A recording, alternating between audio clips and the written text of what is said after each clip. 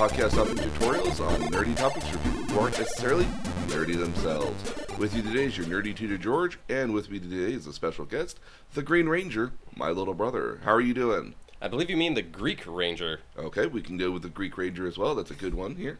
So Mom is away. She's in Taiwan here for the next 2 weeks. So we have a special guest with us here for the next 2 episodes. And we're going to be discussing mech anime. Now, mech anime in and of itself is a genre of Japanese animation here. It's one of our first podcasts we ever did. My little brother is into Japanese animation. Is that not correct?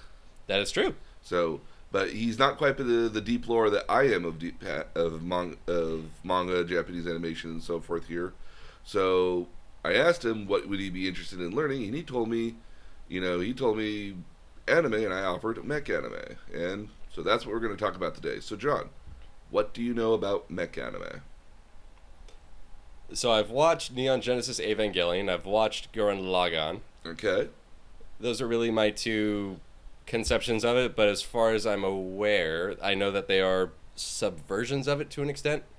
So yeah, so let's start off with what mech anime is in general. So a mech anime is pretty much any Japanese manga, anime, media, novel in which essentially the robot is that there are robots that exist within the show and they are somewhat important to the show's story or elements of the story here. So basically, if a robot is somewhat important to the show or kind of the purpose behind the show here, like it's kind of a mech anime here in a lot of cases. Now, that's not always the case necessarily, where you might have shows like Ghost in the Shell.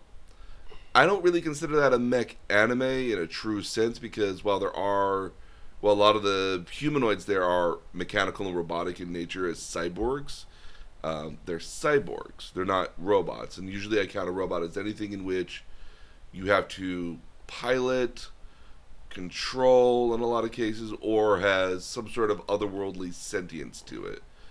Again, like a show like Ghost in the Shell has a lot of those elements, but there's a true somewhat debate regarding whether it's a robot, whether it's a mech series or not a mech series. And apologies ahead of time, I'm going to be using the word mech and robot very interchangeably, because they'll mean the exact same thing in this case. Well, so here, I know Super Sentai and Kamen Rider are its own genre. Yes. But would it be fair to say that they might have originally spun off with elements of mech anime in them, with Super Sentai in particular? Yes, I will talk about that too. So, one of the things you first need to know about mech anime here, that there's 2 genres of mech anime. So we're going to discuss them as we go through the history of mech anime, because it's kind of the way I like to operate. But I'll give you the basis for the first 2 here. So the 2 subgenres here. So they are super/giant robo/robot series. So super robo or giant robot series here, as you might call them. The names, giant and super interchangeable, versus robo and robot in a lot of cases, versus real robot series. And the 2 are very distinct. You, in your case, when you watched Gurren Lagann and Evangelion here, watched a super robot series. And later, and we'll get to the most prominent real robot series, because that's the genre I like the most, but has the most kind of technical details on it here. So those are really kind of the 2 major subcategories of mech anime here, where you might have a little bit of boundaries between them, and sometimes some shows like Evangelion have both elements of a real real robot series and a super robot series, but it's primarily more in a super robot series. So wait, what is the main difference between the 2? So a super robot series is a more fantastical kind of take on a robot, versus a real robot series is a much more gritty kind of, not necessarily gritty, but more or less down to earth kind of robot here. Like Gundam, or? Kind of like that, but let's go through the history real quickly here. So, starting really to talk about mech anime prior to the 70s is a little difficult, because anime and manga in the 60s does not quite exist in the same realm that it naturally exists in later years here. You do have shows like Astro Boy, Giant Robo, and a couple other early mech series that really kind of start the ideas of mech series. And again, of course, obviously, you're coming off of World War II, and obviously, say it's just rapidly growing, and sci-fi becomes a big deal in Japan because it's just so prevalent. But you really don't get to start really talking about mech anime in a greater sense until you get to what you might call the silver age of mech anime, in being the 70s here. Now, one of the reasons mech anime is a very popular thing to do, especially in the 70s, is because you don't have to animate the face. Most giant mech shows here have a very static face, or have a lot of the faces are very elaborate sort of things. You get to a couple shows and they look very statically looking. But the reason for that was that in a lot of cases with animation, if you're going to animate anything, you animate the face, because that's the thing most people look at here and such.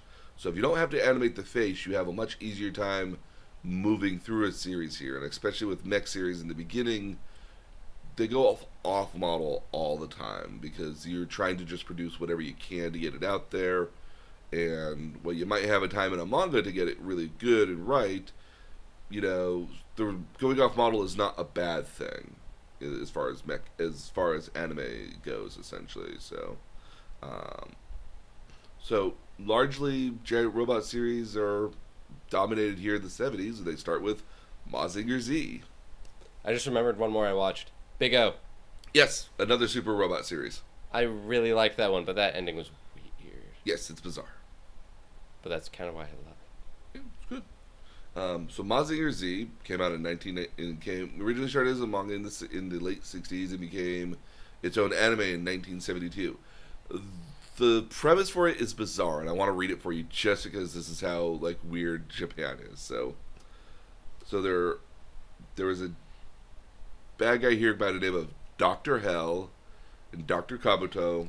They're part of a research team that that figured out there's a special mineral in Mount Fuji that makes really, really great robots. And as a result here, while mining inside of Mount Fuji here, they come to stumble across ancient ruins of other robots and creatures that were there. Now, Dr. Hell realizes that there's a way to control these monsters, and decides he's going to take over the world. So he kills everybody else there he kills all the other people, and only Dr. Kabuto is the one to escape, essentially. He goes back to his home base here in Japan. He creates Mazinger Z with the intention to fight off Dr. Hell when he comes by. But he's killed off by, and I kid you not, when I read this, I had to look it up because it's just so dumb. He's killed by a half-man, half-woman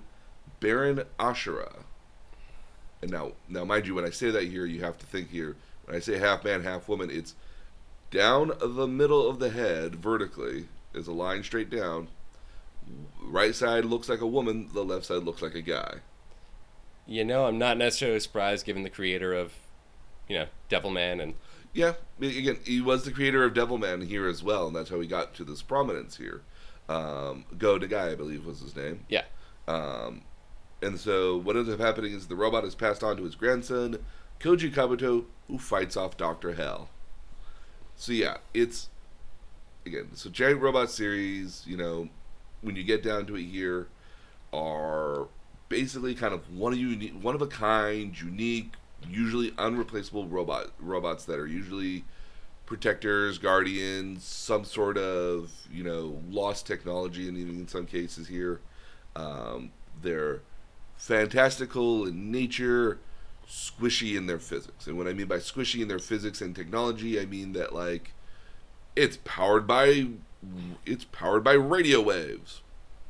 That's not something that powers anything. That's not how radio waves work. Or it's powered by nuclear power. That would be highly dangerous to have something in a machine that's fighting other things here. It's the mechs can be more fluid in their power sources, more fantastical. The radio wave thing makes way more sense in Mega Man Star Force. Yeah. So, but again, they're usually magical in nature, mythical in nature, mystical, extraterrestrial, or based off like some sort of level of super science. At the end of the day, usually these kind of super robots or giant robot series are usually stories that involve more of a heroic sort of element in a lot of cases here. They lead themselves very well toward monster of the week, and by what I mean by monster of the week is that every because the shows air once a week in Japan, which is kind of their normal format. As we're like here in America, it's a daily sort of thing that comes out every single day. But like it'd be like watching Friends or watching The Office once a week. A new episode comes out every once a week versus when like Power Rangers came out, like every new day was a new episode. But you have those. That's how. But again, like a monster of the week basically is the notion that every time a show happens, there's a monster. It gets beaten. You almost never ever see it again, and then a new monster comes up. So they're not really serialized in a lot of cases here. So you get very fluid sort of like come and go as you please sort of style of this sort of thing here. Not a lot of shows, remember, were ever going to be re-seen or rebroadcast in a lot of cases in Japan, which is still somewhat of the case. There's some specialty channels that do rebroadcast shows, but that's not a common thing. Like, you'll never see reruns of, Super Sentai or Gundam or anything else that's on TV unless there's some other background thing that's doing it. In Japan now, there's a streaming service that lets you do that, so the prevalence of that gives you the ability. So this is what a lot of giant robot series are. So you get some series like, now mind you, Mazinger Z had a lot of spin-offs. It spun off into Great Mazinger, UFO Robot Grenazer, and again in '94 and '97, and then later in 2002 it came up with Mazin Kaiser. So it was another kind of reboot or redoing of a series that was in a similar vein to that. Like that tends to be a theme that happens a lot of the time in super robots, that they get redone in some cases just with a slightly different theming to it. I was gonna say, Go Nagai is also pretty notorious for doing that with his other series, not just Devilman, but Violence Jack, Mm-hmm. and a couple of others that he's made. Yeah, He does that quite a bit. yeah. Again, I mean, like everyone. I mean, like ask me about Cutie Honey one day. He made that too. Yes, he did. That's right, he did make that. Yeah, there's like 25 different versions of Cutie Honey, and a live action movie. It's weird. Aren't all live action versions of anime weird? Nope, I've seen some that are not. Really? Okay, no, but I mean, like weird. Weird depends on your level of weird. I do have a rather high threshold for that. Yeah, I mean, if you ever get a chance to, I'll lend you Zebra Man one day. That's pretty effing bizarre for a tokusatsu series, but that's not really a tokusatsu series at all. Is it like a parody of it? Oh, it's very much a parody, but not at the same time. It's hard to describe. Kind of like Gurren Lagann, or No. It takes itself very seriously, but it's a parody at the end of the day, which is hard to explain.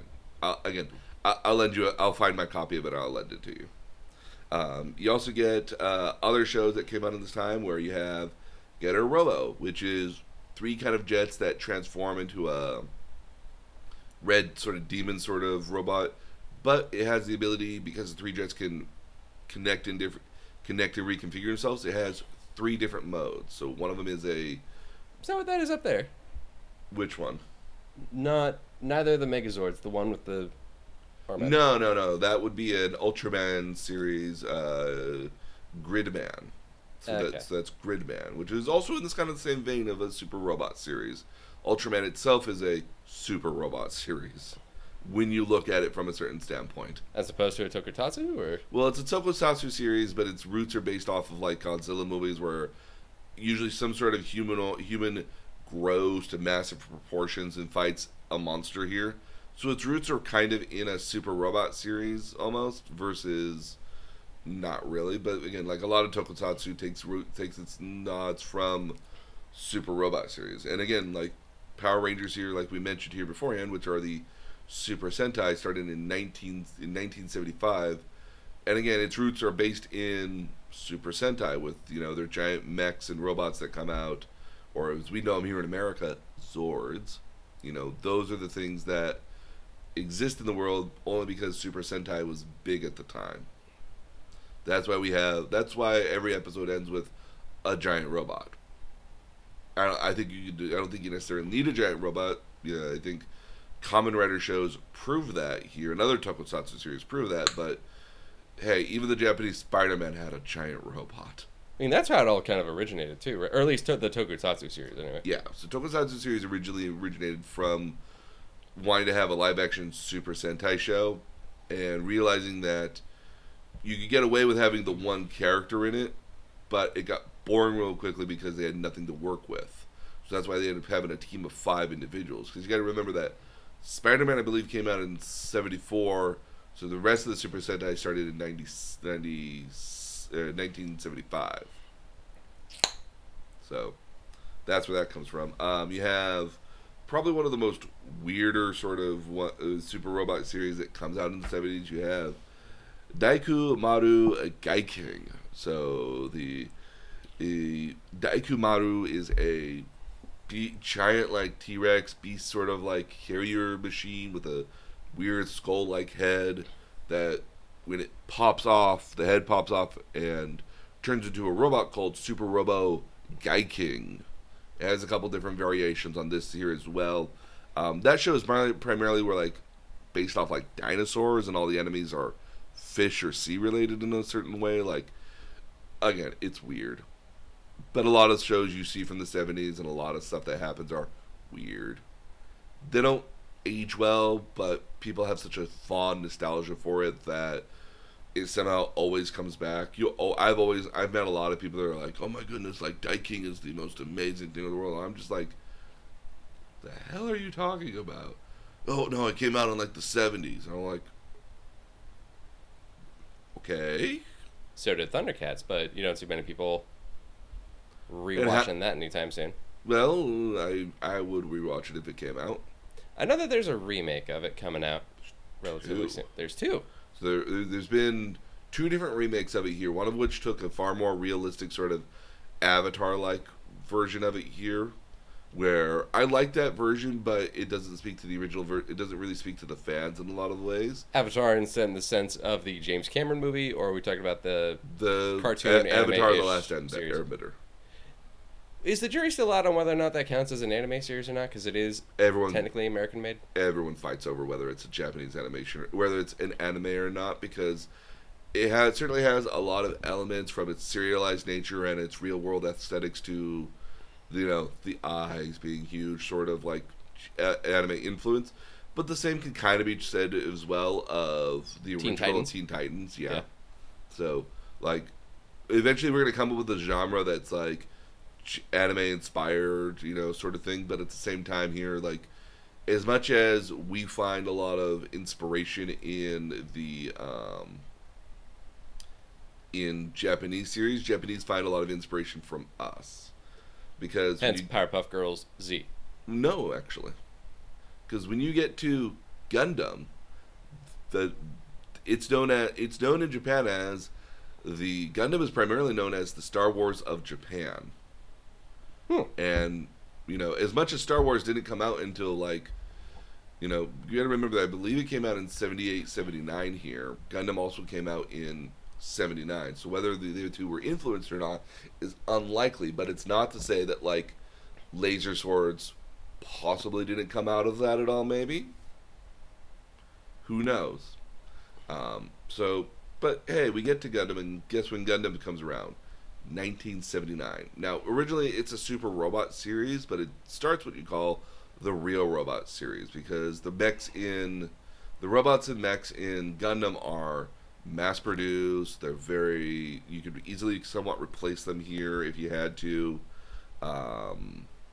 They're 10 to 10 while they might be like using future tech at the end of the day, the future tech is grounded in somewhat here. Like, sure, they have beam sabers, but that's basically just like a sword at the end of the day. Sure, they have beam rifles and laser guns, but that's kind of a replacement for what would be a machine gun or something like that in modern day sort of stuff here. Again, like a real robot series, the robots can be replaced or mass produced, or within reason replace. Like at the end of the day, you can't replace a Gundam, but if you were going to replace it, you'd make a better one within a reasonable amount of time here. They're usually robots in a real robot genre here are usually tools of the universe. You know, and robots are not necessarily good or bad. They exist in kind of a the people who use them decide whether they're a good guy or a bad guy. Because at the end of the day, here you get the Sun Gundam series, which are the Gundams are on what would be considered the bad guys originally, and not the good guys. And the bad guys tend to use them for good guy purposes versus the normally good guys are technically the bad guys. See Gundam Zeta, but I'm getting ahead of myself a little bit here. So let's talk about Gundam, because when you talk about mech series, it's very hard to talk about the elephant that's not in the room, which is Gundam. That peon is small and red. Yes, it's dumb and stupid, but all of Gundam Wing is dumb and stupid to me. So, Gundam. The original Gundam comes out in 97 here. You might also see the original Gundam also subtitled Gundam 0079 or Gundam the 1 Year War. Basically, the story behind Gundam here is that by the year 2100 here, Earth decided to move on from what would be the AD sort of timeline, and they start what they call the UC timeline, which is the Universal Century. So technically, like when we say like 0079 in the Universal Century, we're actually talking about 2179. So about 170 some odd years from now. So think of it that way when you're thinking about like the UC timeline here at the end of the day. Gotcha. Basically, what happens here is that the Earth is obviously gotten too populated. We've kind of killed off a lot of our resources, so we start building. Using asteroids and minerals from the moon. We start building colonies in space, and these colonies in space are actually very prosperous because they can be in space. You can build them as you need to. They don't generally turn into slums. But part of the problem of the space colonies here, though, is that they're a lot like the American colonies versus where Earth would be kind of like Britain, where they're heavily taxed, they have no representation, and in a lot of cases here, the Earth relies heavily on the colonies because that's where farms and manufacturing, a lot of stuff is done because they want to. Because the intent is to safeguard Earth and to get it back to a more natural state, because like you only get one Earth. But a lot of the problem here, as far as they know, as far as we know, yes, but. And they also get stuff from Mars, but it's a little less common because it takes super long to get to Mars by comparison. But you do have like Earth in the greater sense here, where most of the colonies are supporting Earth, but the colonies don't have any say in the government at all. So what ends up happening here is what we call people from space. We call them Spacenoids. There's a Principality of Zeon, where again, like a lot of the colonies end up creating their own governments and personalized stuff. The Principality of Zeon decides that it's going to separate their colony and their people from the Earth Federation. So basically, it becomes an all-out war at the end of the day. Now, where the Principality of Zeon has a upper legs, it has a brand new technology called mobile suits, which is basically just, giant robots, but they're mass produced. They're super agile in space, so they take out like fighters, because fighters have to move straight forward almost all the time. They can move in 3D kind of environments with their propulsions, so they can get around gunships and platform and battleships here pretty easily, and just knock out the engines, disarming them, and then just kind of take them out. One by one, because they move a lot quicker, and a single object that's standing still is very easy to hit when you're moving around, as anybody knows from a first-person shooter. By the time we get to where the Gundam story actually starts here, it's been about 8 years, and there's been a bit of a staggering here. Like no one side is winning or anything at this point here, but the Earth is developing their own mobile suits, and they develop They have to develop a brand new ship in order to be able to carry them, service them, and launch them at the end of the day, too. And that ship is known as the White Base. It's a very secretive sort of thing that goes to one of the colonies here to pick up the Gundam, which is a brand new mobile suit that it's a prototype, but if it gets approval from the Federation, they'll start making other Gundams, or they'll start mass producing other Gundam units, which become GMs. They become Gundam machines, but they're just titled GMs. But what ends up happening here is that the Principality of Zeon, and I'll just call it Zeon from going forward because that makes it a lot easier, learns of the White Base and attacks the colony, killing a lot of the civilians and original crew of the White Base, which is how a young gentleman by the name of Amuro Ray becomes the 15-year-old ace pilot of the Gundam.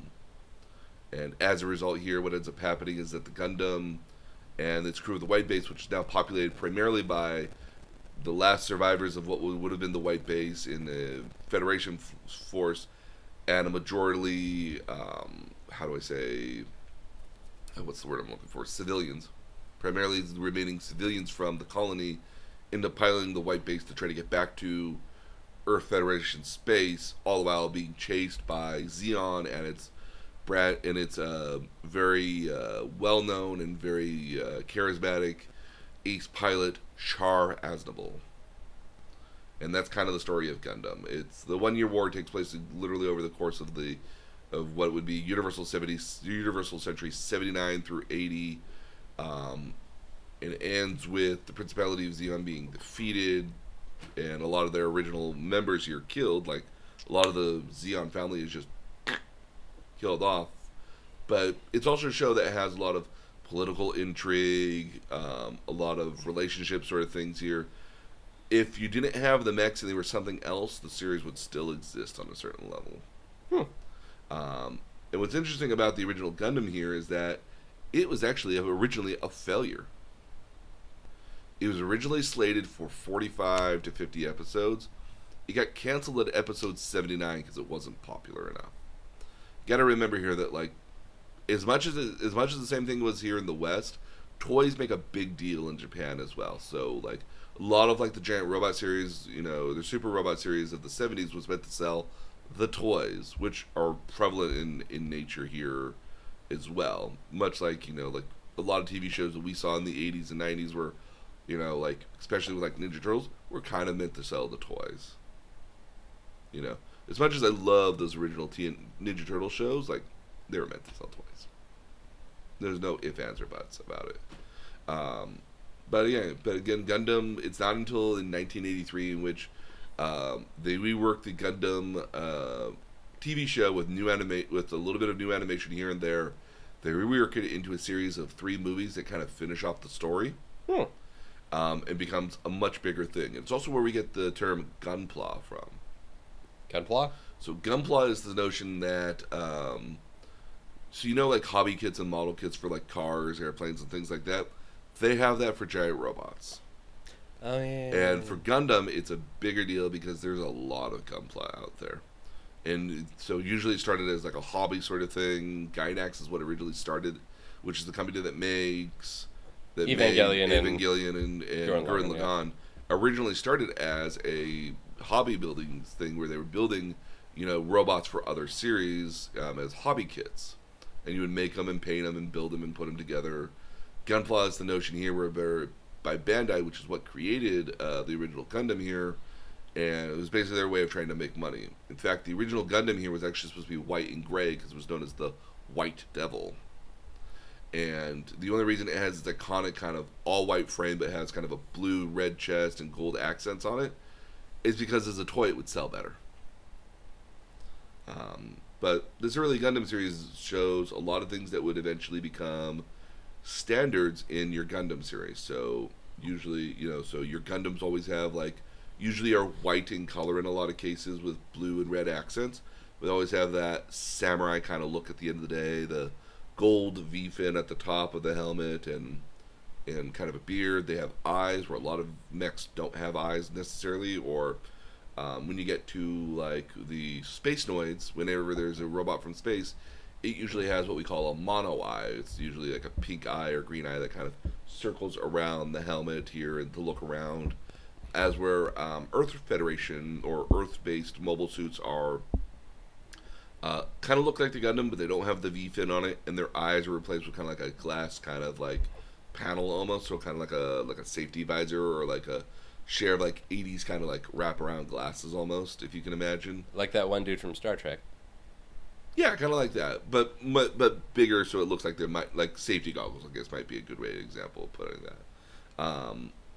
It also kind of sets kind of what is normal, kind of like what it also would come about as being kind of the normal way most Gundam series end up operating here. They always start in space. Usually, somebody who's inexperienced finds the Gundam and becomes the pilot of the Gundam, and they find their way back. They end up having to go to Earth. They go to Earth for a while, and return back into space. As when they finish the series, it's a huge motif that happens time and time and time again in Gundam series usually, especially when you make allusions to the original Gundam. You also get a recurring thing where the villains all wear masks. So usually the ace pilot of the enemy here either has a mask on their face, or they're obscuring part of their face. They have a helmet of some sort. They generally are hiding their general look in a lot of cases. It's kind of the best way to put that. What else is there? It's also kind of one of the things in which they're, where they kind of settle on, hey, if you're going to have you have to have kind of like a base that carries all these guys around, because they're not going to fly in space all the time, but you have to have a base that kind of launches them and a mobile platform, so that's where you start getting the white base, but you start getting other kind of carrier units that we later see in various different shows. And so Gundam has probably the most lengthy sort of timeline here. I won't name all the Gundam series because there's literally about 20 to 25 different spin-offs for it that are considered the major spin-offs before you start getting into video games and manga and novelizations in a lot of cases. But there's about 20 to 25 different major shows, and they're divided into two different categories in a lot of cases. There's ones that exist in what we call the Universal Century, and there's ones that exist outside of the Universal Century. So they use the name, like with the spin-offs, like compose the outside the Universal Century, or so basically shows that exist within the Universal Century take elements from what had previously happened and add on to it. So like they take place in later years. So as an example here, like Gundam Zeta takes place about 3 or 4 years after the 1 year war. So by like Universal Century 84, there's Gundam Zeta, which takes place about 5 more years after that in the like UC 90. You get Gundam 0083, which also happens in 83 Universal Century. 08th MS Team, which happens supposedly during the 1 year war, and this is the first time where they start mass producing the Gundam units for very much a land-based combat. It's considered one of the most gritty, realistic Gundams that there ever were. It's one of my least favorite because they're so gritty. I like the fantastical nature of it. You get Gundam Unicorn, which takes place in 0096, which is much, much later on in the timeline by comparison. About 16, 17 some odd years have happened between the 1 year war. You also have like shows like Gundam Thunderbolt, which also happens during the 1 year war, toward the end of it, where like they started mass producing Gundam units on a certain level in GMs. So all those kind of happen in the Universal Century, and I'm leaving out a lot of other series like Gundam MS Igloo, which is another kind of like, sometimes they have shows that are basically from the bad guy point of view. And in some cases, they're also redoing some of the earlier Gundam series, like Gundam Origins and a couple others here, which we could talk about for a while, but that seems unnecessary. Gotcha. But then you have kind of like spin-offs of Gundam where they don't happen in the Universal Century. They might have as an example here, Gundam Wing happens in the Cosmic Era. Or you might have some other shows where Gundams are an element of the show, but they don't take place in the same Gundam universe. So a couple examples here is G Gundam, which is Gundam's Super Robot series. G Gundam is basically what would happen if you mixed Street Fighter with Gundam. So the Gundams exist, but their physics and mechanics are a little wonky. They're a little squishy. There's not really like every country's kind of moved into space. Like there's like Neo Japan, Neo America, Neo Germany. They all go down to Earth to fight in this big tournament here. And that's where like all the Gundams are kind of fighting with one another. That's why every country has like has their own Gundam. It's very country specific in a lot of cases. Like the Mexican Gundam is literally wearing a sombrero and has like a poncho. Why can't it have a luchador mask, man? Yeah, well, some do, sort of. The German one kind of has a Gundam, like it's the reason it's also called G Gundam and is a weird notion here as well because in America they had to change the names because what ends up happening is that the reason it's called G Gundam is because the titular Gundam at the end of the day is called the God Gundam because the major protagonist is also known as the Devil Gundam. In America, we had to change it here. So originally you have the Shining Gundam, which turns into the Burning Gundam. But in Japan, it would have been the Shining Gundam, which is later replaced by the God Gundam. But obviously here in the West, you can't have God Gundam at all, so it got changed. You also have... That's much less interesting than the whole thing that happens with JoJo's Bizarre Adventure and they're having to change copyright names. Well, I mean, you got to remember that for what it was when it came out in the West in the 90s here, you know, because it came out at the very tail end of the 90s, but the show literally came out in 94. You would want to change it because of the way censorship rules are, and you don't want to make, you know, in Japan, you got to remember that like, Christianity isn't as big of a deal over there at all. Yeah. So, like, their reverence for it is not as high as here in America, where, like, a vast majority of American populace is Christian in some cases. So they would find, Americans would find it much more taboo to call it a God Gundam versus in Japan, whatever sounded really cool and mystical is kind of the nature of it. When we get to Evangelion, that's the reason all the pseudo weird religious stuff is in there. Oh yeah. But Gundam, later you also get to Gundam Wing, which is primarily what a lot of 90s kids like myself consider their first real Gundam series. It doesn't follow the same Gundam timeline at all. That's kind of what these alternate centuries allow them to, is to have the world of Gundam and have kind of like the idea of Gundam, but be able to modify it and change it a little bit to tell new stories. You get Gundam X, which is a post-apocalyptic take on what happens if we effed up the Earth and all these robots are left lying around. What happens after all the governments are gone?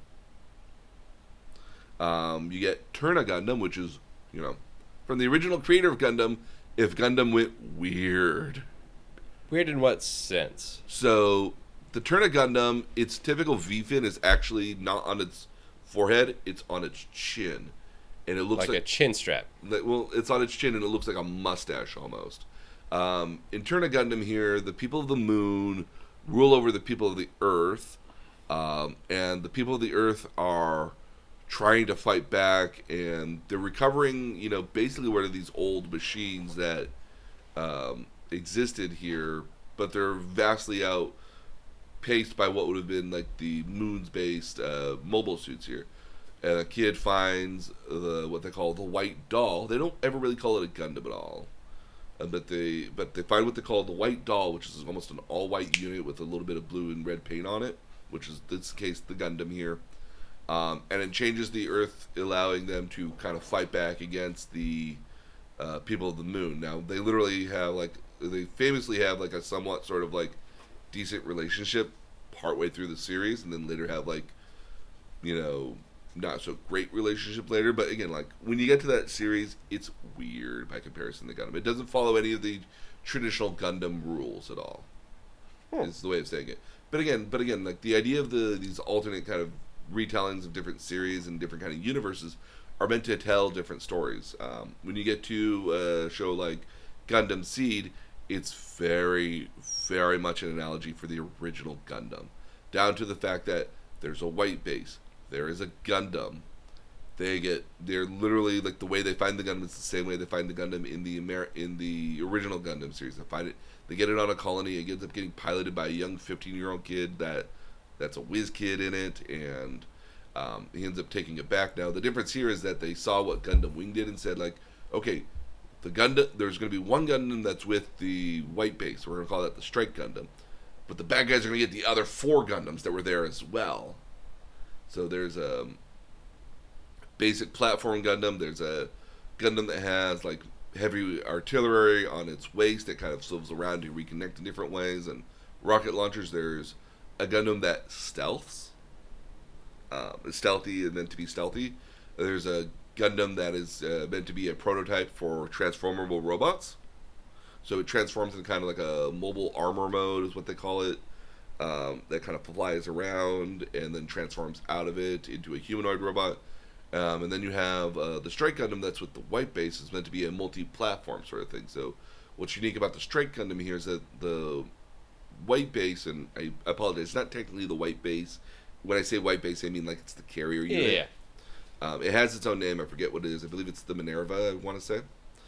It has what they call strike packs. Well, one of them is, so you have the base Gundam, which doesn't really have a lot of maneuverability or weapons on it, but you can upgrade it with, you can add like a flight pack to it, so it can fly in space easily, and you can fly around on atmospheres. It's got a sword pack, which basically gives it a big, giant beam saber and some additional armaments, and you have a gunner version, which gives it a large beam cannon on its side that it can use as well. And so that's kind of the multi-purpose nature of it here. So you could have one unit fill multiple roles as necessary.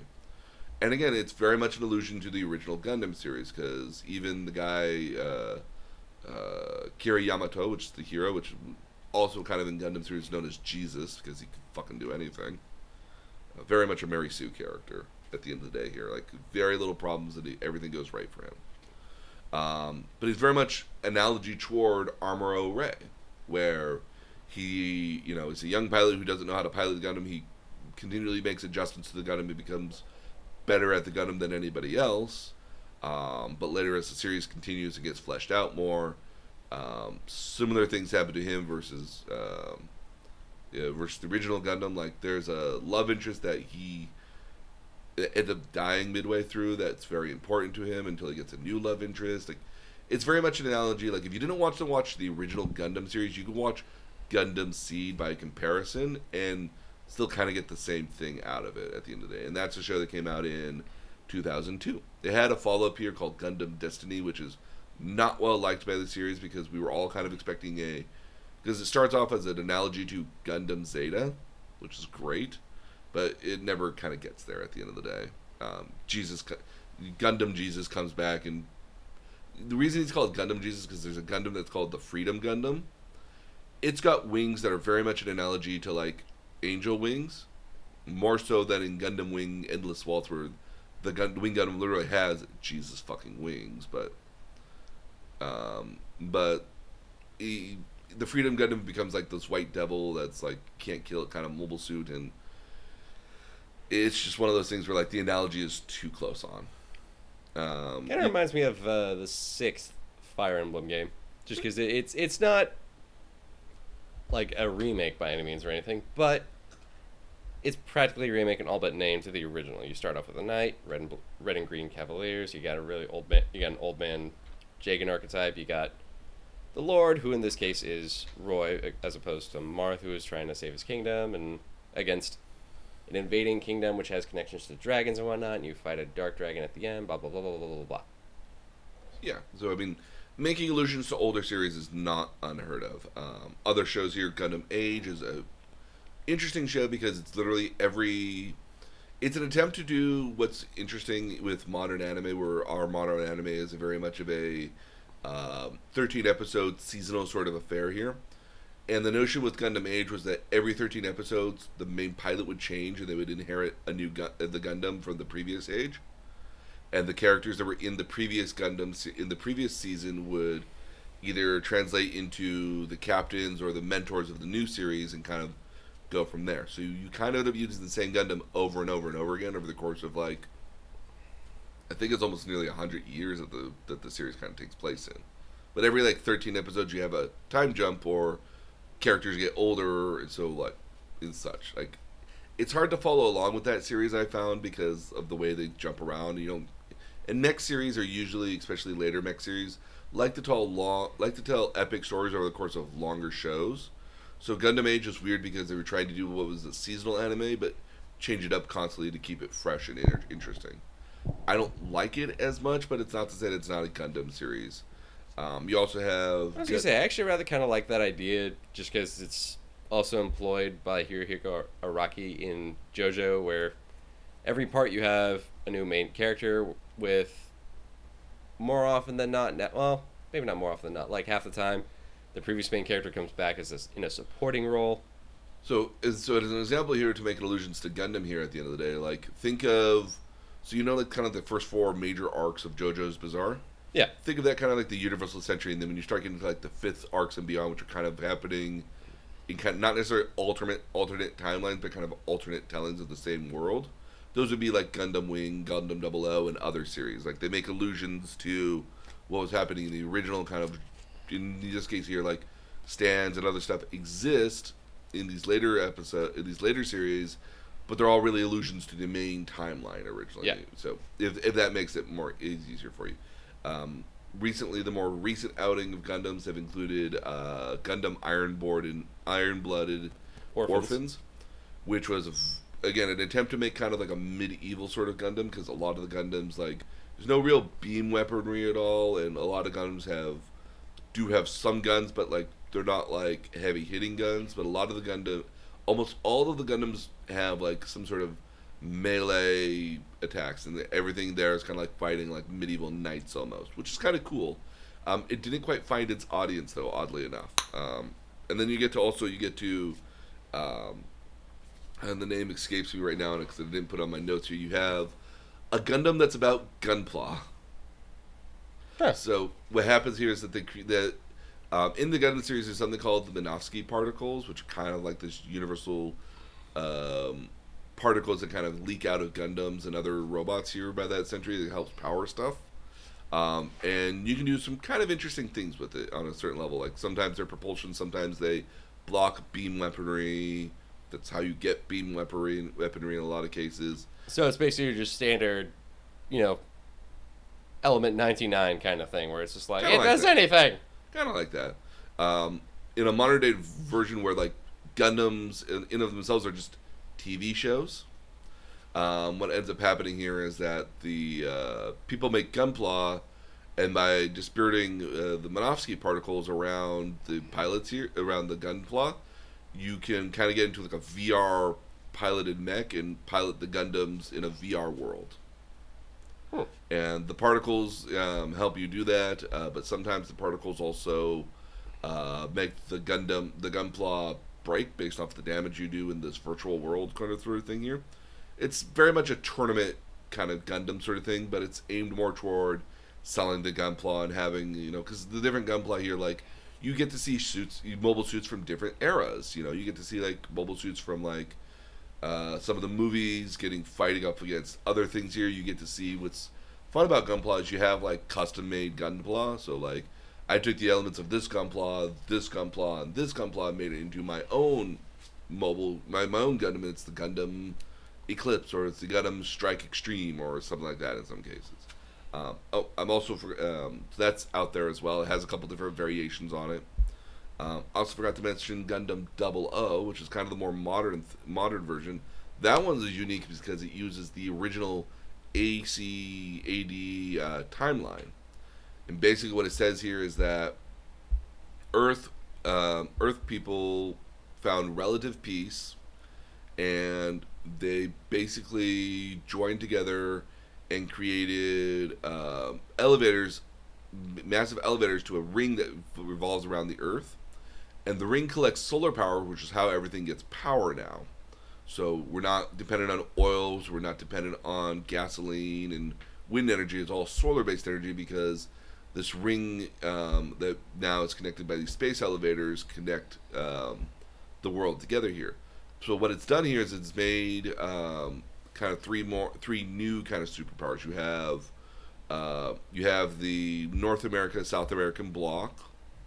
You have the European and Africa bloc, and then you have kind of like the China, Russia, sort of rest of Asia bloc, with like places like Australia being a wasteland, which is funny. I mean, it's an allusion to Mad Max, but oddly enough, Japan is allied with the North American, South American sort of branches here. So I was gonna say, just Australia being a wasteland. That's kind of how the country sort of started, in a sense of Britain just kind of leaving all their criminals there and whatnot, just to. It's also an allusion to Mad Max as well. Yeah.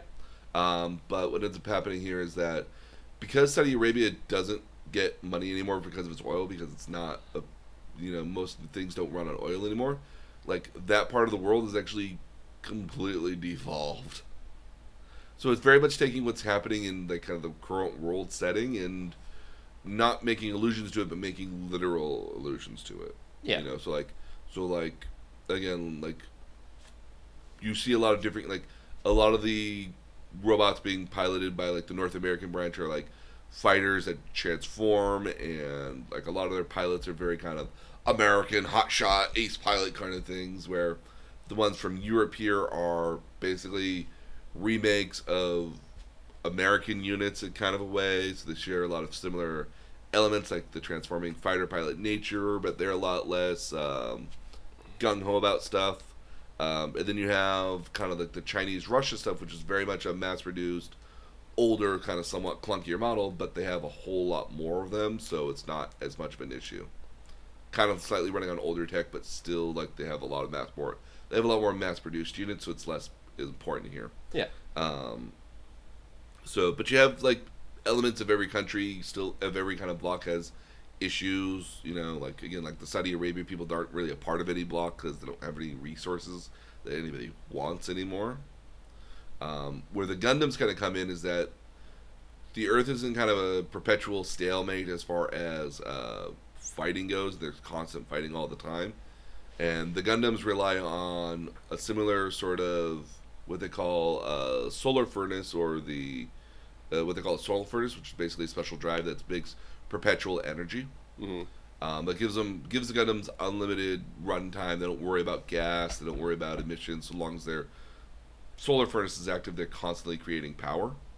And allows them to basically kick everybody's ass very easily. It's a fun show if you want to watch a Gundam series that's a lot of in the vein of what would be like Gundam Wing in some cases, but with a lot more somewhat geopolitical current stuff here. Like that would be a fun one to watch as well. But let's get back to the history of mech shows here, because again, to talk about real robots, talk about Gundam for the most part here. Yeah. When we get into the 80s here, we kind of start calling it the rise of the real robots, because a lot more shows from Real Robot series start coming about here. You have shows like Photoms, Patlabor. Patlabor is what would happen if mechs were construction units, but sometimes people stole them to do bad things with them, and so you had a police force that used mechs. It's a Real Robot series because it treats it in a lot of real world settings. It's a lot of fun.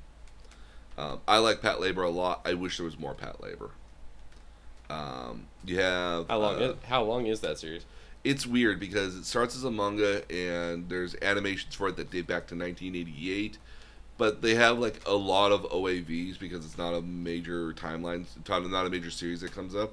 OAV, by which I mean to say original animation video. Yeah. For people who are listening who don't know necessarily remember.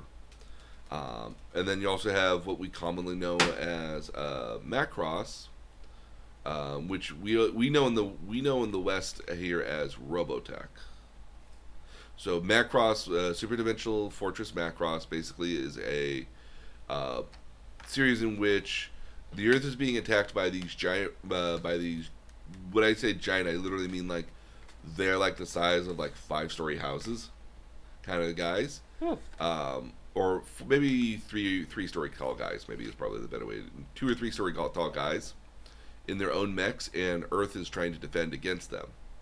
And the way they're defending against them is by using the Valkyrie fighter, which is basically a fighter jet that semi-transforms into a human. So like its arms, so it has arms that kind of pop out of it, and the legs, which would have been the engines that kind of propel it forward from the back, are become legs. So they kind of like what they call the G-Walk mode, kind of like this clunky sort of thing. And then they transform into full humanoid, robots as well. So it's a somewhat clunky. It's a fun little series, but it's spawned a couple other different series as well.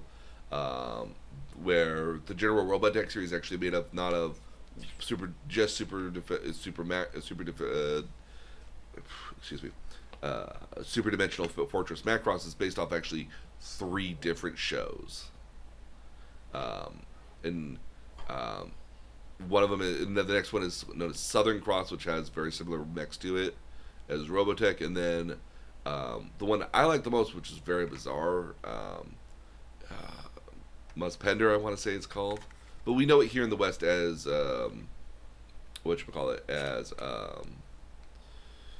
we know it as Robotech here in the West. So if you see anything called Robotech, it's actually 3 different seasons of what was, shortened and buttoned down versions of these other series here. But Macross is the one that kind of exists the most because it has lots of spin-offs here as well to that. But you have a lot, but again, like Real Robots are still not going anywhere. Real Robots is where we get Voltron from. Oh, okay. So Voltron is actually 2 different series, one of which is called Go Lion, and the other one is Die Ruger, which was all cars, essentially. But that's where the Voltron series comes from here in the West. You also get Transformers, which is a super robot series at the end of the day. You also get one of my favorite little shows here called Bubblegum Crisis. It's basically a giant robot series, but remember, not all robots have to be giant robots. So what it is at the end of the day, it's a exosuits that these girls wear to fight off what they call like 25 years from now here in like 2034, I want to say, or 2040, somewhere in that nature here. Yeah. What ends up happening is that they've made mechanical robots now to help us do a lot of stuff. So they do major construction, they do mass production of like goods and services here. But sometimes you get people that make bad guy ones, and so these robots are known as boomers. Sometimes they go berserk, and what you end up having is you have police that normally handle them, but you also have this kind of extra unit that's called the Night Sabers, which are made of these women who have their own mobiles. They have kind of these exosuits that they pilot that are very skin tight and very scantily clad, and they're awesome. It's like, what if Iron Man was a team of 4 women and they just beat up other robots?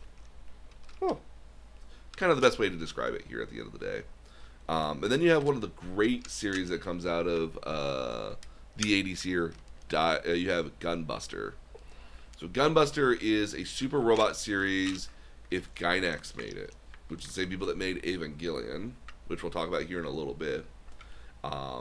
It's a little weird and bizarre, but it's awesome. I mean, as we expected of Gainax. Yes, but it's awesome and absolutely amazing. So, not within any reason not to say that it's not awesome and cool. When we get to the 90s here, we have kind of a mecha revolution here, because what ends up happening here is that you get a lot of stuff that happens and themes that happen and get developed out of the Real Robot and Giant Robot series in the 80s here, which starts leading to more creators having the ability to create new and different stuff here. So you have shows like the Brave series, which was a series of giant robot series that was capped off by the hallmark of what I think is of like one of the more greater giant robot series, King of Braves, Gao Gai Gar. Not to be confused with the Disney movie, Brave. No, very much not. Because that movie was terrible. Oh, yes, it was. Absolutely terrible. So you have that. We have another kind of exosuit thing called Tekkaman Blade, which we saw here in the West as Techno Man in the 90s. You also have one of the more interesting shows, because I would love to see a shoujo mecha show one day. I don't know how you'll do it. Shoujo? Shoujo being like usually a manga media animation that are more aimed toward a female audience. Not necessarily kind of, like I would find that interesting at the end of the day. I don't know how you would do it, which is the hard part, but I would find it interesting to find one of those. But you get Magic Knight Rayearth, which is as close as you get to a magical girl show with mecha. It's awesome. I have the manga for it. It's very good. It's Very old school. It's you ever heard of the company? You ever heard of the group Clamp? No. Okay, so Clamp is a team of 4 women that create manga together. They make other series, and one of my favorites. They are the not the principal designers, but the character designers of one of my later favorite series, and I'll explain that here, and I'll explain that a little bit later. You get Martin's successor, Didesco, which is kind of a take on a real robot series with super robot elements. So like you have these mass-produced robots that are very much a government operated, so they're real robots, but they're fighting against a lot of like super robot kind of villains, if that makes sense. All right. You also get Vision of Escaflowne, which has a largely more popular female audience because the guys were very cute back in the day. This is in '96. But you get the 2 major series that really define the 90s here, which is Gundam Wing here in the West, because it was such a pivotal Gundam series that really kind of, when it came out in '97 here in America, it was pretty much the pinnacle of what would have been giant robot series of Gundam series here. It's how a lot of us got introduced to Gundam and mech series and even anime here in the West. But you also get Evangelion. Now, Evangelion... Well, here, wait. Quick question. So, earlier you mentioned or not mentioned, but I picked up a slight dislike of Wing. So where does that stem from, if you don't mind my asking? The reason I don't like Gundam Wing necessarily is because the plot's a little all over the place. Now, if you're watching it on a weekly sort of thing here, the plot being a little all over the place, okay, like good guys become bad guys become good guys. The Gundams are way overpowered, but somehow people are able to beat them, which is very bizarre to me. Like they're painted to be overpowered. My major dislike for it is that all the characters are the exact same from the moment they start to the moment they end. There's very little character growth in any of the characters at all. Which makes it difficult for me to enjoy the series because I like characters that evolve and change. I don't like characters that are static at all because they lead to being not interesting sort of things at the end of the day. You want to watch a series and watch somebody grow and change. So like in The Office here, you like watching, the characters change. They don't necessarily change, but their lives evolve and grow, and in some cases they might have different outlooks on society or different ways they look at other coworkers here, but they're always in a constantly evolving sort of state almost. Gundam Wing doesn't do that at all. None of these characters in Gundam Wing ever evolve, and it's the most annoying thing because you would want them to evolve and change. And because most Gundam series, the characters do change. They find love. They find ways to interact with one another. They become better than what they were. But in Gundam Wing, that doesn't happen. A lot of people like Gundam Wing because it's their first Gundam, but in the same way, like, I love Evangelion, it's also because that's one of my first shows I fell in love with, too. So everybody's favorite is usually whatever they first fell in love with. So if you fell in love with Parks and Rec before you fell in love with The Office, you think Parks and Rec is a more superior show. As a side note, I could just never really get into Parks and Rec. See, as an example, because if you watch The Office, you probably like The Office more than you like Parks and Rec. I do. I'm trying to think of why I don't like Parks and Rec. Might just be Aziz Ansari. I'm not a big fan of him. Okay, that's fair. But the other big thing of the 90s here was Evangelion. Now, Evangelion is... Overrated? No, it's very overrated, but not. I'm joking in a sense. Not to say that I dislike Evangelion by any means. No, I very much like it. I think it's very smart and very interesting, but I don't feel it's aged quite as well. Oh, I disagree. I find that it's aged very well in a sense, but because you got to realize what it is first. Evangelion is a deconstruction of what would be considered a real robot series, because in the most real robot series here, the father figure is a mentor figure, and in Evangelion, it's actually an oppressing. It's actually less of a mentor figure and more of an oppressor at the end of the day. Yeah. The titular hero is not heroic on any particular level. If anything, he's actually a coward. He's a coward. He doesn't want to fight. Like other characters that are around him don't like him, and other characters around each other don't like each other. Like as we're in most super robot series, everyone kind of likes each other. It's also a show that has a lot of heavy relationship with Christianity, Babylonian mythology and stuff like that, because You know, like, hey, when you have a show that's where the bad guys are known as angels here, you cannot not have relationships to other kind of things here. Oh yeah, absolutely not. Even the robots are unique in their design because when you look They're at much more slim. they're much more slim. They're very humanoid. They look like models. Excuse me. And they look like model. They look like people wearing spandex armor, in kind of a way. Even the shoulders are unique because again, a lot of shoulders like go outward. These ones go upward. So like, it's kind of a unique series in a very kind of weird way that they even get piloted that almost never gets used by anything else in a lot of ways. But what is unique about it is it sets a lot of standards and themes that get reused later on because it was a very big hit here in the West. It was a big hit in Japan and also became a rather popular thing here in the West. They basically allowed Gainax to basically do anything they wanted thereafter. Because while the initial series was good, they ran out of a lot of money in a lot of cases. And so it wasn't until later series, or it wasn't until they did the movies where they got to have like the proper ending that they kind of wanted to do the entire time. There's a series of rebuild movies, which I don't recommend watching. I like the first two. I don't like the third. I love the third, but I don't recommend watching them right now. If you have to watch Evangelion, watch the original Evangelion. They're redubbing it and putting it on Netflix soon. Oh. Along with Cowboy Bebop. They're redubbing that and putting it on Netflix as well. That's another one that I felt was kind of overrated. Yes, I don't like Cowboy Bebop as much.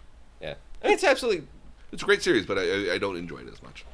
I just didn't enjoy it because I didn't feel there was much of a story. But then again, I just don't think slice of life stuff is really my kind of. Well, it's a slice of life in space. Yeah. Bounty hunter. Yeah, it's a different sort of thing at the end of the day. But I like that one. I found it to be good, but I don't love it as much as other people do. Remember, if it's your first, you probably like it a lot more than other people do. And if you're of my age in the 90s, you would have liked that show a lot more. But then you have, but again, so Evangelion has a lot of stuff that gets reused in a lot of other cases here as well. And then you also have obviously The Big O, which is a creation of the 90s and 2000s. That was also by Gainax, right? No, it wasn't. No, who was that by? I don't remember. I want to say it was done by Sunrise, but I can't remember off the top of my head. I kind of want to look but that up. Big O's kind of interesting as well. Kind of a. I'm so sorry for the sneezing. Kind of a mix of a film noir with mech, which is kind of the best way to point it here. That is just freaking bananas. It's weird, but like it's a good weird though. Oh yeah, it's a fun watch. It's what I would dub a popcorn TV show. You don't watch it because it's fun to watch it while you're watching it, but you're not invested in it. You're not truly invested in it at the end of the day. See, that's the thing. I got invested in it. I really, really enjoyed it. To each their own. Yeah, but then again, I'm also just very strange. Although, what's my thing against Evangelion is really kind of what you mentioned earlier, how it ran out of money. Not in the sense that I think that's it's not like that was intentionally done. They had to reuse what they had to reuse. But I remember watching it in college and just, oh yeah, that's like the third or fourth time I've seen that. Okay. Well, I mean, Gundam does that in a lot of cases here where, like, they reuse animation and stuff, especially when you get to, like, Gundam Seed. But you make these scenes look really, really great and you spend all your money because you know you're going to reuse it. Gundam had Evangelion instead had the problem where it didn't spend a lot of money on reusing stuff. They spent a lot of money on making things look really great and really awesome. And they were hopeful that because the way that the ad revenue would come in for them, that it would work well. But because they had a hard time finding an audience here, they didn't get as much ad revenue, which caused them to not to have as much money. Yeah, which is not, And so instead of in a lot of cases where if you don't have a lot of money, you find unique ways to get through it, to push through the end. They just ran out of money and were at the point where they had to start doing entire scenes, entire long-minute takes where it was just a background and a camera slowly panning around it while people were talking in the background with no emphasis on any sort of shadows happening or any movement or happening. Just characters talking with one another in literally talking about exposition for sometimes whole episodes with very little other interaction. Yeah. Famously, like, there's a scene in Evangelion where these two mechs are literally one of the mechs is holding another guy, holds him for literally a full minute before anything ever happens. It's like the longest minute in the world, but there's music playing in the background, so you tend to think like, what's happening, and kind of. Yeah, and I won't spoil it at all because it's its own unique thing, but it just goes on forever. I hate that entire episode. I mean, I've told you before my issues with that particular episode, yeah. But So. I mean, I definitely get what they were going for. It personally did not click with me. But I mean, that's to be expected of some shows. Yeah. So my only issue with Evangelion, really, at the end of the day, is things that weren't really even that you could even blame on Gainax. I mean, just the fact that they ran out of money and had to reuse scenes. Like, yeah, no, that's not necessarily their fault, but it still affected my enjoyment of the show. And it's like, oh, I've seen that again. Yeah, it's fair. Yeah. So we get to the 2000s here. That and the pacing, I forgot. Oh yeah, pacing's bad. Yeah. Yeah. When we get to the 2000s here, it's kind of what I like to think of. We think of as kind of a mecha renaissance here, because with the advent of digital animation here, you got to remember that prior to the early 2000s here, when you did Japanese animation here, it was all done by ink and paper. So somebody had just regular animation in general. Just in general animation, it was all about people drawing cells, then having to ink them and then color them. It's a laborious sort of intensive project that makes it difficult to do a lot of quick animation and things like that. With the advent of digital animation, though, where you could draw and do digital coloring on paper, where you can do it all on computers here, and the advent of moving toward digital coloring and things of that nature made Japanese animation less expensive to produce, so people were able to do a lot more stuff. So you get to the 2000s and you have a lot of great shows here. You have one of my favorite shows, Vandred, which also kind of started introducing CG animation into a 2D sort of world. Now, part of the problem always with CG is that, like, depending on how you compose it into a 2D world will depend on whether it's successful or not. Sometimes it is, and a lot of time it's not. Which is a later problem that we'll find here as we get closer to our more current timeline. You have Sakura Wars, which originally was a series of Japanese video games and novels that found its way into making into a show. You have Ralsifon, which takes a lot of what Eva did and just jacks it up to 11. I'm not a big particular fan of Ralsifon. What's it called again? Ralsifon. It's a weird spelling for it. I'll have it in the show notes for anybody who wants to look into it. I believe it's on Crunchyroll. Oh. You have the sequel to Gunbuster, Die Buster. It's weird too, and it's awesome. And of course, it's Gainax being Gainax again. Gainax being well known as a weird sort of thing here at the end of the day. But when you watch Gainax, you start seeing the early signs of what would be Studio Trigger. Because you got to remember that Studio Trigger is a offshoot of original Gainax staff, because Gainax had lost, by the time we get to 2000, lost a lot of bit of their luster here, and we're taking on a lot more work that was not of the kind of revolutionary style they were used to doing, and doing a lot more stuff from other creators and series, or doing a lot of mainstream stuff. I mean, like, it would take a little bit here. Those are the guys that ended up making Gurren Lagann and Kill la Kill, right? They make Gurren Lagann, but Studio Trigger make Kill la Kill. It's actually their debut work. Gotcha. That's a popcorn anime. That was one I wasn't like terribly invested in. I still thought it was a good watch though. Kill la Kill or Gurren Lagann? Oh, Kill la Kill. Okay, yeah. A good popcorn watch. Oh no. Gurren Lagann's my all-time favorite anime of all time. So there you go. Yeah. So Gurren Lagann came out in 2007 here. It's very much what would happen, I think, if you mixed a Super Robot series with a little bit of Western animation and kind of like the squishiness of the characters in some cases here. It's a great show, which is very much a highlight of what would be a Super Robot series here. Well, the other thing too that kind of makes it so great is that it's just so irreverent. It's like its own abridged series. Like, you can't really make a more comedic version of it because it's already just so comedic. It doesn't really take itself that seriously, but there's a serious nature element to it that's there, exactly hidden in the subtext. Exactly. The only time the show ever dips for me is just towards the middle, just like those 3 episodes where it just gets like, really dark. Now it's just, now you're really serious. I really wasn't expecting that. And then it lightens It's up again. just It's not, like, it's yeah, just there not it what the is. rest of the series was painting itself as. Oh yeah. No, but then it gets its color back in its cheeks, and it's like, oh yeah, I totally forgot that even happened. Other shows you have here in the 2000s, you have Eureka 7, which is what would happen if mechs could either snowboard or skateboard in the air. It's a little bit of a mixture of what would be a real robot series and but more heavily influenced by a super robot series, because robots are fighting other robots. But majority of the show is just about them kind of snowboarding and skateboarding in space, or in the sky rather.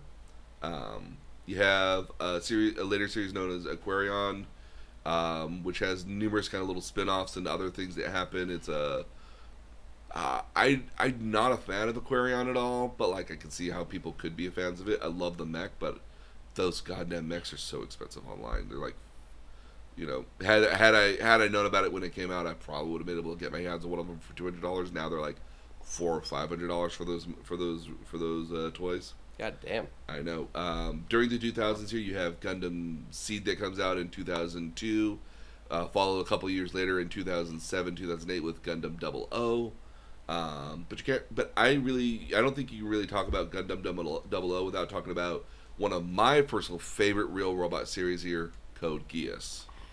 So Code Geass also takes place in kind of a real world setting because they literally reference Europe, Japan, North America, places like that around our common world. What I love about these mechs are that they're more realistic in a sense, because the mechs are humanoid in nature, but they're only about 1.5 to 2 stories tall, so maybe like 15 to 18 feet tall, and they're mainly piloted by wheels moving across the ground. So instead of walking from place to place or running from place to place, they're literally on wheels rolling across the ground. And even for them to get up to higher places, they have grapple hooks in their shoulders that allow them to get up to higher places at that point. So I love the mechs in this kind of a show here, but what's great about this show as well is that it also has a very political nature to it. It's got a little bit of a school show as well, because all the events are taking place by high schoolers, so there's also a school setting that happens as well, where everybody has to kind of like, nobody knows who the good guys are versus the bad guys at school, but everyone's kind of getting along and playing their parts. But there's also a semi-mystical element into it as well. It's personally one of my favorite shows. The character designs that were done by Clamp, who was the ones who did Magic Knight Rayearth. They also do a number of other series like Cardcaptor Sakura, and there was another one they did more recently, and I can't remember it off the top of my head. But they draw a lot of manga primarily, though. So that those exist there. It's one of my personal favorite mech series of all time. The second season, though, gets away. The mechs start becoming a little bit more fantastical in nature, but still the geopolitical and mystical elements of the show are very fun, and I like the characters a lot too. I wonder what it would be like if One ever made a mecha anime. Well, I imagine there would probably be another deconstruction here. One being the guy who's doing Mob Psycho 100 and One Punch Man, both are which themselves deconstructions of what would be a superhero genre and a psychic sort of thing here at the end of the day. I don't know how you really classify Mob Psycho 100 beyond being a talking. Because it's all Mob Psycho 100. It's a four comma comic, done as what we would call here as a web comic here that's over there in Japan. But we get to the 2010s here, and mecha actually has a decline. Not as many mech shows are coming out anymore, and it could probably be said for a number of different reasons. Maybe some people presume that because of our 13 episode seasonal anime sort of thing here, finding somebody who will do a long running series would be difficult to do in 13 episodes, where a lot of mech shows like to have 26 to 52 some odd episodes to do all their stuff in, because they prefer long, drawn out sort of things. They lend themselves great to like space operas and things like that. You have a lot of people trying to move towards CG to do mech shows to make it easier, but again, you run into a problem where compositing is difficult, and if you don't composite it good or nicely into the original 2D animation, it looks jarring, and as much as they might look really neat and awesome, they become off-putting. You do have a number of Gundam series that happen during this time here. You have Iron-Blooded Orphans, Gundam Age, and the Gunpla Gundam one happens here as well. But they don't really find huge audiences like other Gundam series do find here at the end of the day. So you have a lot more original series that are trying to get by here. One of my favorite ones here, Star Driver. It's a super robot series where the robots are of a mystical, supernatural nature, and they all fight in what they call Zero Time, which takes place at no time, but at the standpoint in moment. I find it kind of fun because everyone's very fun and lighthearted characters, but there's a very kind of a pseudo-serious nature behind it. It's very goofy and funny. I enjoy it quite a bit, and it's actually going to be the show I recommend as a review here for you. Cool. So I won't say too much more about it, so you have a chance to watch it cold. You have a show in 2014, I'll Know As Zero, which has a good first season, but the second season just basically ruins all of it here, so it's not as good of a series. Just like the first half of Sword Art Online.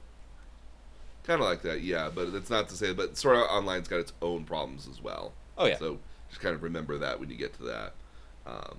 You have Captain Earth, which is another kind of super robot series, but doesn't quite find an audience either because of its short runtime. Only 26 episodes and its weird runtime. Again, mech shows like to do more. You have a lot of other new shows that don't have any ties to like traditional series at all that happen during this time as well. All of them have a difficulty finding an audience with a short runtime in a lot of cases here. It reminds me of Tiger and Bunny. Kind of like that, yeah. That's the thing. I actually tend to like those shows just because I feel they're easier to digest, and because of the shorter runtime, they actually tend to have like a solid ending. Yeah. And they don't necessarily go on for they don't go on for too long. But again, like if you really wanted more Tiger and Bunny, but other characters in there, wouldn't you like that? Maybe a little, not necessarily Tiger and Bunny, but there's that's where the movies come in. There you go. Another reason, like a lot of shows might have a problem here, is that war or conflicts are not as prevalent as they were back in like the 80s, 2000s, 90s here. Like if a war was happening, you knew about it, and it was very much in the forefront of everything happening. Like, but now like the war is in the background. Like how often do we hear anything about the war in Iraq, or anything like that here in on TV? Like you never hear anything about that at all, almost. So war is not at the forefront of everyone's knowledge here and mind, so the way you do mech shows have to be a little different because you kind of want to speak to what is reality here. A lot of shows, again, like Gundam Unicorn eventually has a TV run on it, but that was an OAV for the most part, and a lot of really great Gundam shows like Gundam Thunderbolt even and Gundam Origins are all basically OAV series. So like they come out every couple months as a continuation of the show. Even Code Geass is like new stuff here is all either coming out as OAVs or as movies, which is heartbreaking to me because I really love to see another Code Geass series run here. But even more recent stuff from like Studio Trigger, as an example, did Darling in the Franxx. A show with a lot of promise that does not go anywhere and ends the same way like Kill la Kill does in space, with just war weirdness, and just gets weirder and weirder, and it's just one of these things where like, stop being weird, be what you were to begin with. So again, that is, everyone really liked Darling in the Franxx. I love Darling in the Franxx as long as you don't get up to episode like episode like 11 here. Everything after 11 is just like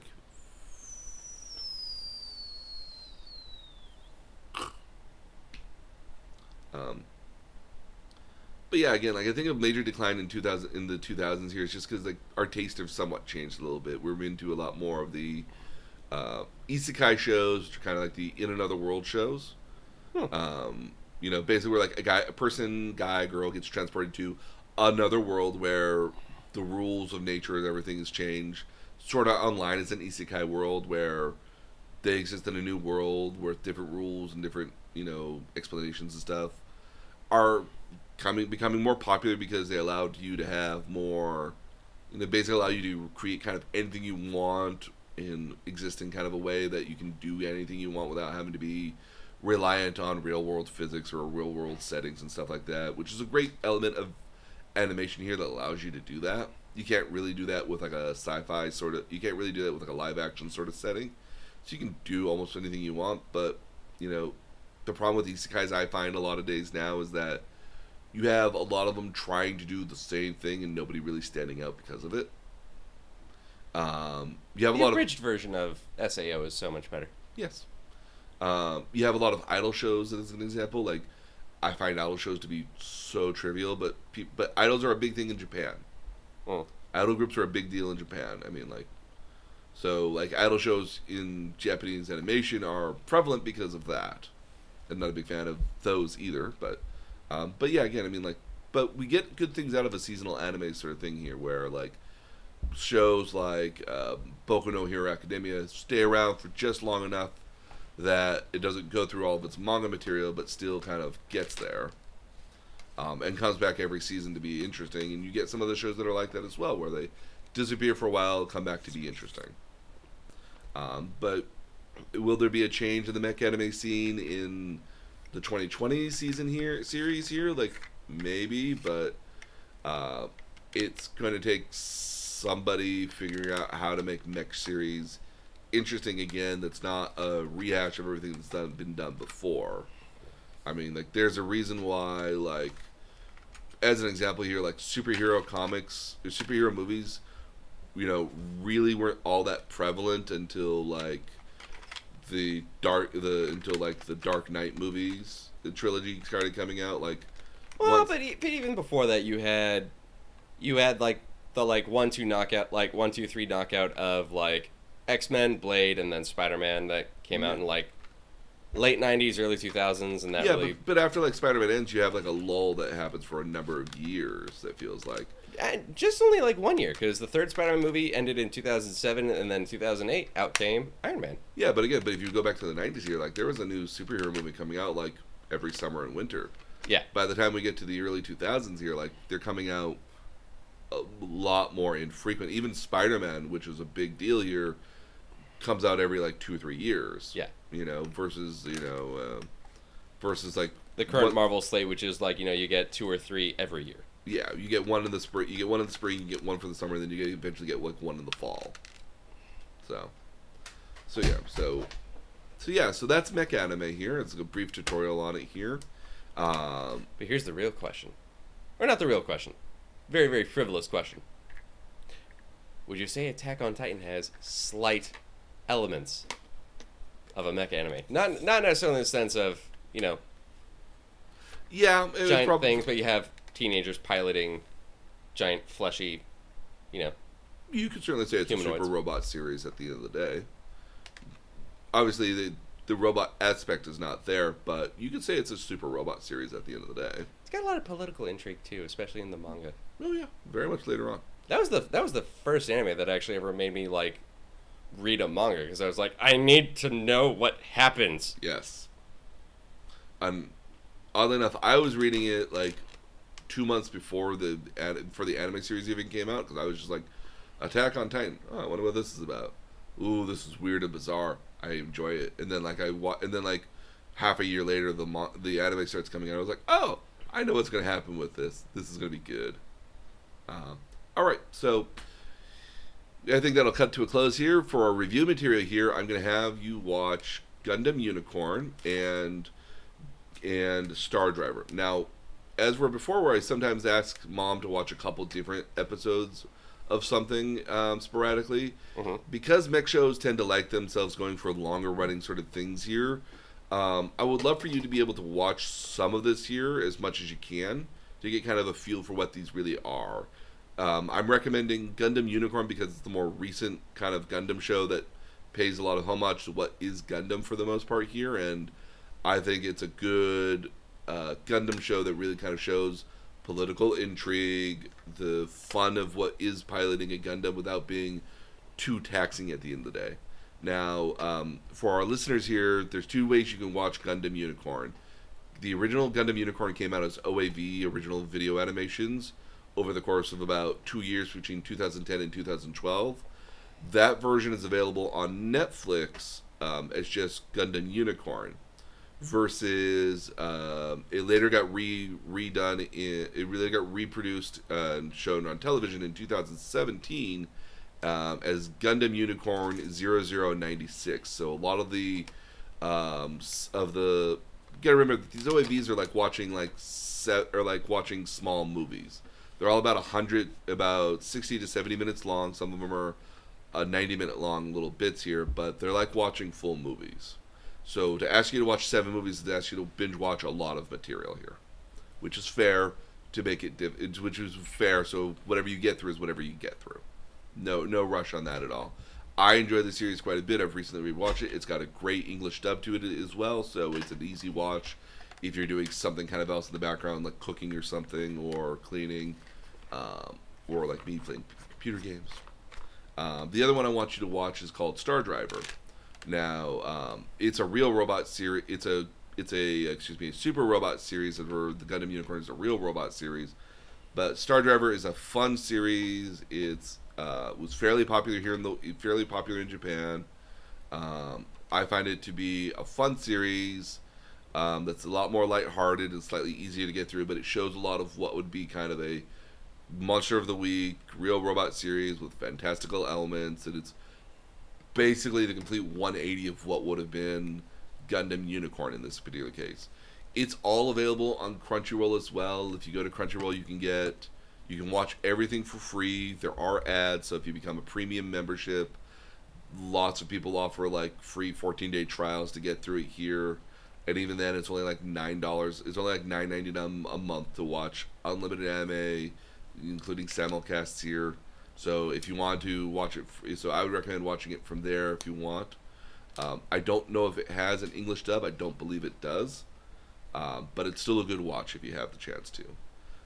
So I think that'll do it here for this week. From myself here, I'm your nerdy tutor George, and thank you for joining me here, John, my Greek Ranger, excuse me. There we go. To learn more about what we have here, including all the show notes and on our topic here today, you can visit us here at Nerd Tutorial Podcast, where we have all the show notes and episodes listed on there. You all can also visit me on Twitter at nerd_tutorial if you have any comments, questions, or future topics for other episodes, or questions you think we should ask for future episodes. But then again, thank you so much for joining us here today, and we'll see you again next time. Bye-bye. Toodle.